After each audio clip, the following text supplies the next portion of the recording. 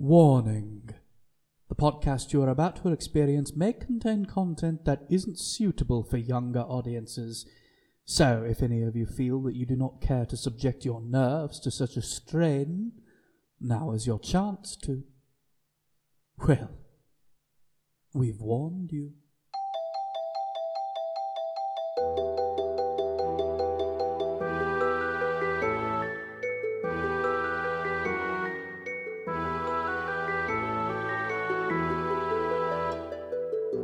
Welcome to Villainology, a podcast revolving around our favorite personifications of humanity's darker side, and what truly makes them the scourge of their respective worlds.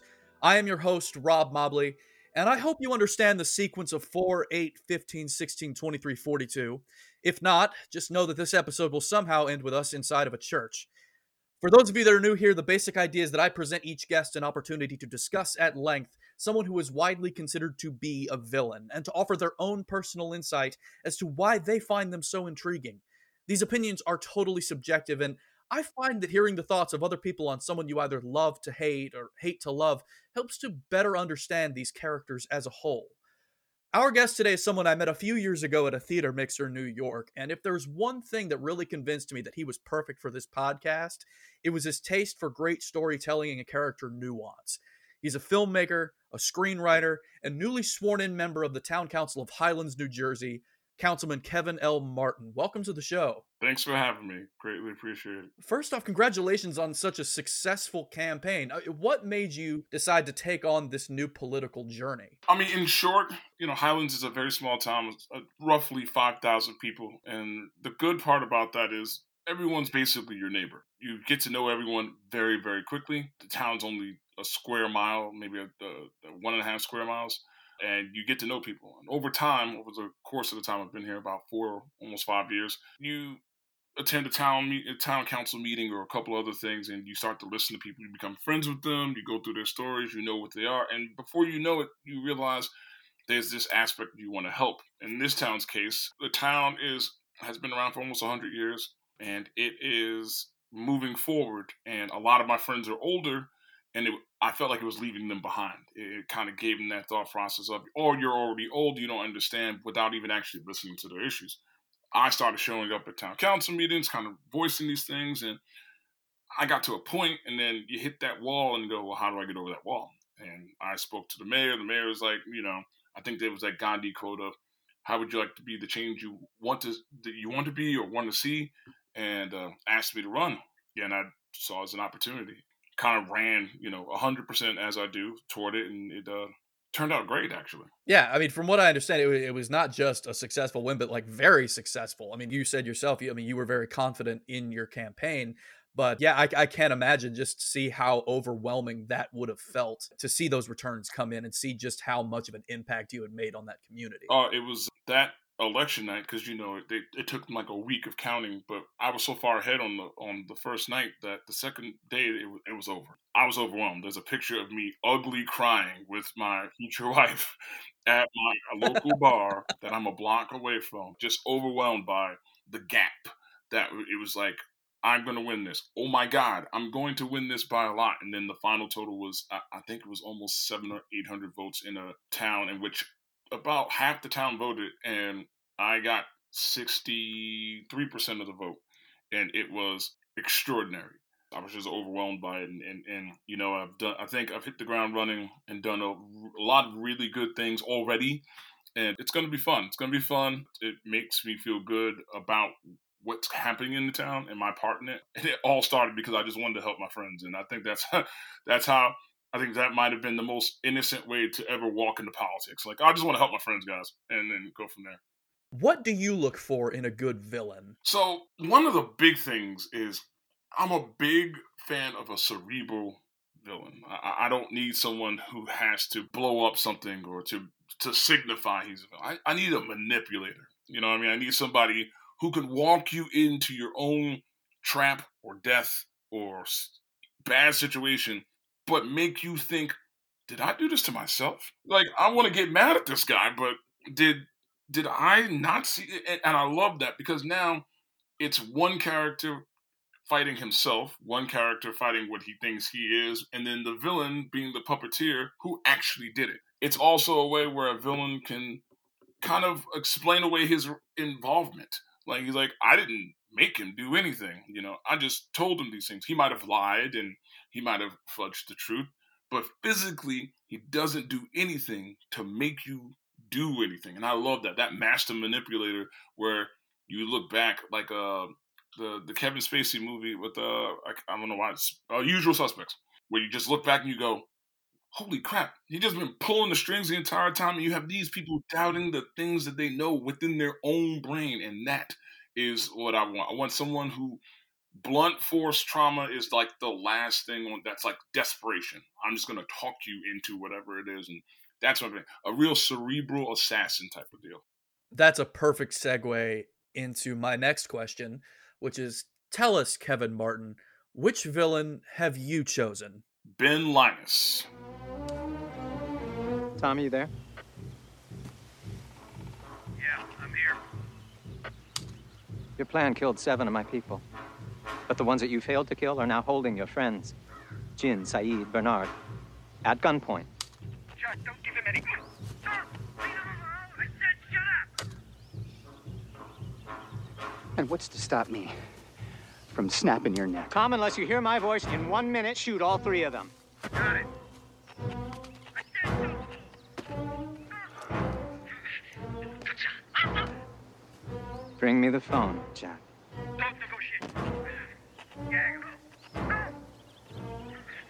40 seconds. No.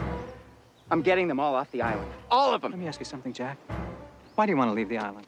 What is it that you so desperately want to get back to? You have no one. Your father's dead, your wife left you, moved on with another man. Can you just not wait to get back to the hospital? Get back to fixing things? It's 20 seconds now. Just get me the phone, Jack. No. 10 seconds. Bring me the phone. No. I'm not bluffing. I won't 5, do it! 4, 3. No.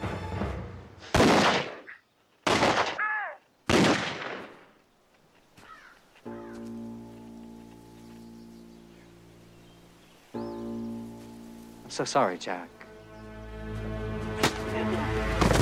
God, he is just one of the most sniveling characters. I remember when you first said that this is who you wanted to talk about, and I feel like there was just this level of hatred, PTSD. Oh my God, it's overwhelming for people but that's like my favorite thing about him.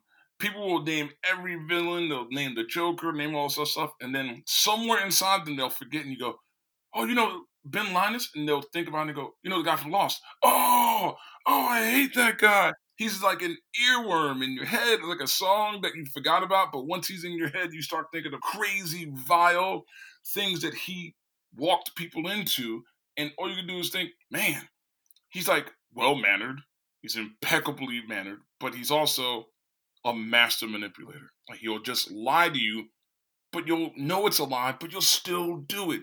That's what it is. It's a guy who outsmarts you by having the outsmarted part of what you think outsmarted. It's crazy. When you first watched the series, did you buy into Henry Gale's story, or were you suspicious from the jump? So I would say I almost bought it at first. Probably a little sooner than most, but he had me. I was like, he was talking and I was uneasy, but and progressively, I'm a big rewatcher. Like, I'll go and I might watch it for the first time. I'll watch it 2 or 3 more times. And in terms of that episode and go to the next one, I'm like, wow, I could have seen this and go, man, he really just got everyone. So he got me, because I was genuinely like, all right, I'm kind of off, but there's too much going around. So you know what? I'm going to forget about him. He's Henry Gale. And then when it all came together, you realize that's masterful writing, one, where you've made people with brains in their head go, I know it seems like I should look at him, but what about everything else?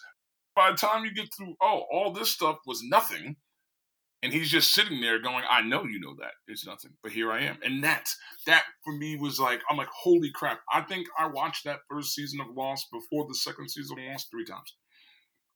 Just to justify it for myself, like, man, this was really good. I'm not dumb. They just wrote me right into another direction. What do you think motivates him as a character? I think that's the other part I like about these types of villains. Like, there's people who do it for money. That's the normal thing. It's actually almost cliche at this point. There are things who want people who are doing it for people that they love, which was part of his reasoning of doing some of these things. But with Ben Linus, it was a mixture of because he could, but also because of the power of being able to say he could and do these things. Sure, there was an all-encompassing goal, but I think the majority of why he did it is because he could do it and he was very good at doing it. And if he happens to benefit from it and get something out of it, that's a bonus to his ego. There's a measure of ego in which you have to have that when you can manipulate, you can also be a bit of a sociopath, but also feel like you should be well-mannered enough to not freak anybody out. But realistically, if they knew the stuff you were doing, they'd be freaked out. You have to have that thing inside you that is doing it purely for ego, and then all of the other stuff is a bonus. That is, like, they made a list, and he was like the 23rd or 24th best villain on TV of all time, and I was like, that makes no sense. Because the people above him, maybe one or two, had that type of Inception level thinking of going a box and a box and a box. By the time you get to that last box, you go, oh my God, I'm trapped in the bigger box now, and he's just sitting there laughing at me. And that I think his motivation was so much for himself, and everything else that was either tangible, financial, or whatever was a benefit, but a bonus. And I think that was his motivation. You brought up some people that do it for greed, some for money and whatnot. He wasn't the only antagonist we saw on this show. We saw people like Charles Widmore, and we saw Martin Keamy, and all of these really dastardly people that clearly had their own separate motivations. But what separates him from those kind of characters? What makes him just that much more cunning? Because the strange thing is, and I think about it sometimes, especially when I rewatch it, somehow, after the Henry Gale thing, and after all these things having his own agenda, they really underestimated him. Like, think about that. Think about how crazy it is. It's like if you walk into a place and there's someone robbing the bank, and you walk in and you do your transactions like nothing's wrong, and you leave. He's still holding a gun. He's still robbing the bank, but you ignore him. He's clearly dangerous. And I think with Whitmore and Keamy, these guys just didn't think anything of him. And that's kind of there's a masculinity thing to that, where men with money, men with physical or, proverbial power, think a guy who seems meek, who looks meek, who sounds meek, whose history probably promotes that meekness, is not a threat. But throughout history of the world, some of the most dangerous people on the planet are people that you were just thinking unassuming. They have a grudge. They have an axe to grind with somebody. They might speak super softly and do a couple of things. But then all of a sudden, they're marauding all over the world, destroying things. And all you can do is sit there and go, I didn't see it coming. Yes, you did. You just thought so little of him because he didn't match the masculinity stereotype of, I'm a big guy with a gun, or I'm a guy with a lot of money. Well, I'm a guy with a brain, and I'm going to take all of this, and you're not going to even realize you're going to give it to me. That right there, that is who he is. You're going to hand me this stuff, and then you're going to look back and go, that guy robbed me blind. How did I not see it coming? Because you underestimated him. And I think that's the thing. He manages to take that underestimation and turn it into his own power. That's who he is. Fine. I'm a genius. You don't care? Okay. Well, I've already done this. You don't think that's a big deal? Cool. Give me your money. I don't know how I'm going to do that. I have your money. How did you do that? And it's such an intricate way to live and to do it calmly until, his daughter, until his daughter got killed and stuff like that. To do it calmly for so long, even when it looks like he's messed up. Somehow he hasn't messed up. Somehow he's right on top of the game. And that's what makes him different. He's like, I think you had aspects of someone, what's his name was more of a Lex Luthor type of thing. And then him, he was just like, you would look at him and go, all right, yeah. forget that. But Lex Luthor was always a guy who shot himself in the foot because he underestimated the ability of other people to do what he does with less and with less ego. He was all those guys. I think he was kind of an amalgamation of all, Kimi and Martin, and an amalgamation of everything that they want to be without the ego of showing off. They're all masculine stereotypes, unassuming guy. Everything that they make up for or compensate for, what he does, like Martin wasn't the smartest. He was cunning, but he wasn't smart. He was a grunt. He knew what to do with guns. He did, those guys had money and power. He could just buy whatever. Didn't take brains to do that for him. It took brains to get the money. But what he does with the money, it doesn't matter. He can blow $1 million. He's just going to make another $1 million and it's going to come back. There's no connection to it for him. But with Ben is all the things that they beat there that way, compensating for what Ben already has inside of him. And those are the people you have to watch out for. It's not the one you see yelling and screaming when they have money. It's the guy who's quietly worth $1 trillion and says nothing. It's very clearly Damon Lindelof and Carlton Cuse's Moriarty. Oh, that is the only person on that list. And I kind of go back and forth with a good friend of mine about which Moriarty was better. Is it the Benedict Cumberbatch Moriarty or the Robert Downey Jr.? I feel like Ben Linus, I would pay top dollar to see Ben Linus go at Jim Moriarty. Like that would be insane. Andrew Scott was deadly but cunning, but so smart, and he was like at the level of what Sherlock Holmes would be on a bad day, honestly. Whereas Ben Linus, there was no one in that show that was his foil without having to come together as a group. It took a group of people to do what Sherlock Holmes and Moriarty would dance with all the time. And that's what made Ben Linus so prevalent, so crazy smart and cunning, because the amassed brain power of all these people in this show were still not enough to get him until near the end. But it was because he changed himself. He decided he was kind of done being in this way in a full way. And I would love to see that. I would just Moriarty versus Linus. You would have to make a book, a series. It would just be like nosebleed worthy Inception meets Tenet. It would be just like, wow. And I think that's what it is. That's it. Moriarty and him are my top two. And anyone else is I feel cliche to say. I think it's a fair assessment. You brought up earlier Alex. Do you think he ever truly cared about her? My quick answer is yes. My long answer, knowing the show, is he cared about her until she became a piece in which hurt him. I think one of the things that Ben Linus did not have was many weaknesses in terms of you can piss him off. He's already got this planned out. He actually made the speech after, when she got shot. He said it, and he probably did care. And then he said, I think what was the line? He said, "You crossed the line or you broke the rules." You broke the rules. He told her you broke the rules when he killed his daughter. And realistically, I think that he cared for her.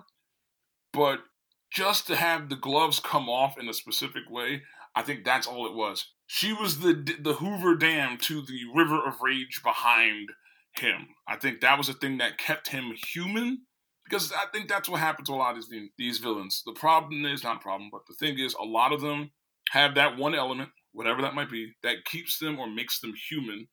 And then once they lose that element, it's a wrap. And the best way you can actually see that is any version, the Joaquin Phoenix version and the Heath Ledger version of the Joker. There's no humanity to them.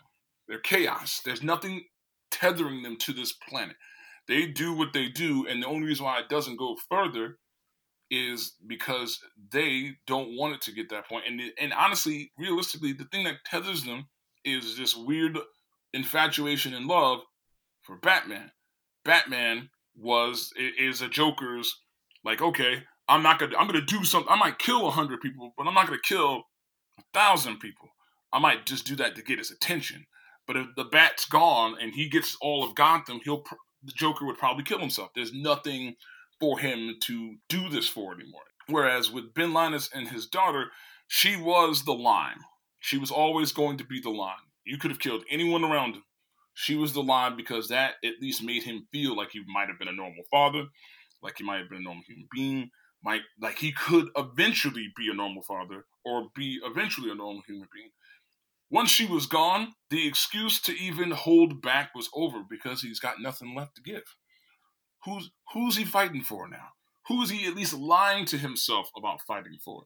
And, realistically, I don't think he truly cared. I just think she was the one thing that made him feel like a normal person for doing the things he did, for manipulating people, for lying to them, because he thinks he's doing it for the sake of his daughter, for the sake of his this, or some other BS reason. Realistically, the gloves are off now. Now he's going to do his absolute worst because what does he have to lose? But I genuinely don't think he ever really loved her. He loved what she represented, which was a person that he would never be able to be, but lied to himself about. I think he really manipulated himself into that too. We got to take a moment and talk about the incredible work that Michael Emerson put into this role. What is the legacy of his performance and of Lost in general? So I've gotten into two different debates, mostly wrapped around how it ended, them being in purgatory, blah, blah, blah, which I thought and still think was blatantly obvious, and the theories that wrap around it and stuff like that. It's a mildly, accidentally so, but kind of really religious thing that they do, that purgatory area. The legacy of Lost is like how I feel about the legacy of a show like Fringe. These shows are high-level, high-concept shows that probably took 3 to 4 pitches at networks for the normal executives who don't think like myself and you, going, what is this bullshit? For lack of a better way of saying this. And we've all kind of sat in those rooms where you're talking about something, when it's a high-concept thing, it just over their head. But this show will come to be more appreciated, even more so, over time because it was ahead of its time. It was well thought out. It was planned. Even when it looks like they really just maybe messed something up, it always circled back. They left a lot of unanswered questions, things that I will go down the Lost Wikipedia rabbit hole just to find out and even, challenge myself to do. As a show, I think it's one of the best shows to have come across in my generation of television, just because it wasn't your run-of-the-mill type of... It was the closest thing we can get to a Twin Peaks at our current age. It's the only... I watched old episodes of Twin Peaks and then the new stuff, and really, there's nothing the new stuff could do to get to the old stuff. That's not its fault. That was just its time. Twin Peaks was Twin Peaks. Lost is that with this generation. It is an enigma that's going to get brought back at some point in the next 10 years, and people are going to have to go back and watch this and appreciate it. For Ben Linus, to me, 100%, I will debate this until I lose my voice. Ben Linus is the best television villain to be on TV because he is the opposite of every time you hear someone yell or scream about a villain. He is what Moriarty is to the English. He is our Moriarty. There's no one smarter. There's no one more cunning, manipulative, more of a pathological liar, more of a believer in his own lies. And to do it for basically no real reason makes him even more dangerous. So I think he is I will debate it, and there's some people we can go back and forth on that. I would literally sit on the show with the third person and we would go hours on this. But I think, without a doubt, he is one of the best, if not the best villain. That's his legacy. Michael Emerson, what he did to get into this role, from what I'm told, they kind of just let him do his thing. You can't replace him. If they were to reboot this, they could not. It's like how, like Marvel does. Robert Downey Jr. is Tony Stark because he's not acting. That's who he is. There are certain people who are these characters. When Ben Linus went to, I forgot the other show he had with John Caviezel, Person of Interest. Watch the first 2 episodes of that and go, nope, he's still Ben Linus. That's who he is. His next show, I think he had another show on USA, still Ben Linus. And, you don't want to get typecast, but at the same time, you couldn't bring anyone back and be like, all right, this is the new Ben Linus. I'm like, no, you'll never get me to believe that. You couldn't even get someone to pretend to be that because of the time, the work, the patience, the attitude, the respect he must have had for that material. It was extraordinary. I truly don't think he got enough credit for that, just like I don't think people give Jared Harris enough credit for being Moriarty and Andrew Scott specifically enough credit for being Moriarty. Those are hard roles. the English are on a different level of acting sometimes. You could put people in that Moriarty spot, and if they're good, they're good. I don't know if you have many people around us that we know at the indie level or even at the high level that could pull that off on a television screen, week in and week out convincingly without giving it away. So I think Michael Emerson needs to get his flowers before, their time, for sure. Final thoughts. What does Ben Linus mean to you personally? Ben Linus means to me that you can make it through this world without the lying part, but using your brain. You don't have to be the strongest person. I'm a very, very, very tall man. I'm 6'11". I'm a big guy. There's an expectation of who I am because of that, because I play basketball, all this other stuff. So it's always a surprise when I do something outside of that. At least it was. And I kind of feel the fact that, all right, he's this way. I'm going to underestimate what he can do. And then you turn around and go, oh my God, when did you start doing that? What do you mean? I've been doing this my whole life. Like, what are you talking about? And that I've taken advantage of. So I've always gravitated to Ben Linus in terms of how he made people have to look back and go, how'd you do that? Then have to go through the whole line of, oh wait, he did this, he did this, he did. Oh my God, I didn't even know he was doing this. I didn't know you could do this. And by the time they realize it, he's already in control. My greatest joke I've said on stage a bunch of times is, I'm always going to be the troll at the other side of the bridge. And what I mean is, I would never burn a bridge. You have to work really hard. You can do a lot of things to me, but my work ethic, the way I think, how important relationships are to me, how I work with people as a person, will always put me in a position of power to be somewhere where you need to go. So it's like if you do something wrong to me, I'm like, all right, cool. As long as you don't physically touch me, I'm good. But the thing is, I work really hard at what I do. So by the time you get to the level I was, you want, oh, here's that bridge again. I'm back at the bridge. Like, remember me? And that's what Ben Linus is. Like, I forgot about him. I thought he was Henry Gale. What do you mean he's on the other side of this bridge? He owns the bridge. What the hell happened? And that's what he presents to me. Personally, he presents that whatever you are physically is not as important as what you are mentally. You can be the biggest guy, you can be the smallest guy, but if you're the smartest guy in the room, you kind of already won. And if they underestimate that, you definitely win, for sure. And I think that's, for me, in my heart, is why I kind of wish they would kind of extend out his story in some which way. I've read some decent fan fiction about it, but it's why he sticks to me all the time. It's that underestimation, the intelligence, and the work ethic to pull it off. He does it in a more illegal, evil-ish way. I don't do it that way, but you get the message on that. Kevin, thank you so much for being on the show. This was such a treat to have you on. This is awesome. I'm glad to see it. I know times are really weird right now, and it's always nice to see people be creative and do cool shit, for lack of a better word. And this is like, I don't even think you felt how excited I was when you're like, hey, you want to? Hell yes. This is what I do. This is what I write. So this is awesome. I mean, honestly, any help you can do, need for me to push this consistently forward and make it happen, I am down. This is dope. That's very humbling to hear. Like, truly. Thank you so much. Thank you to Ross Lamper for composing the theme song to this podcast. He's a brilliant dude. And if you're in the market for any music production needs, head on over to his website at daggerandink.com. And thank you, listener, for carving out a little bit of time for us today. If you like the show, please consider following us on Facebook and Instagram at Villainology Podcast and on Twitter at Villainology Pod.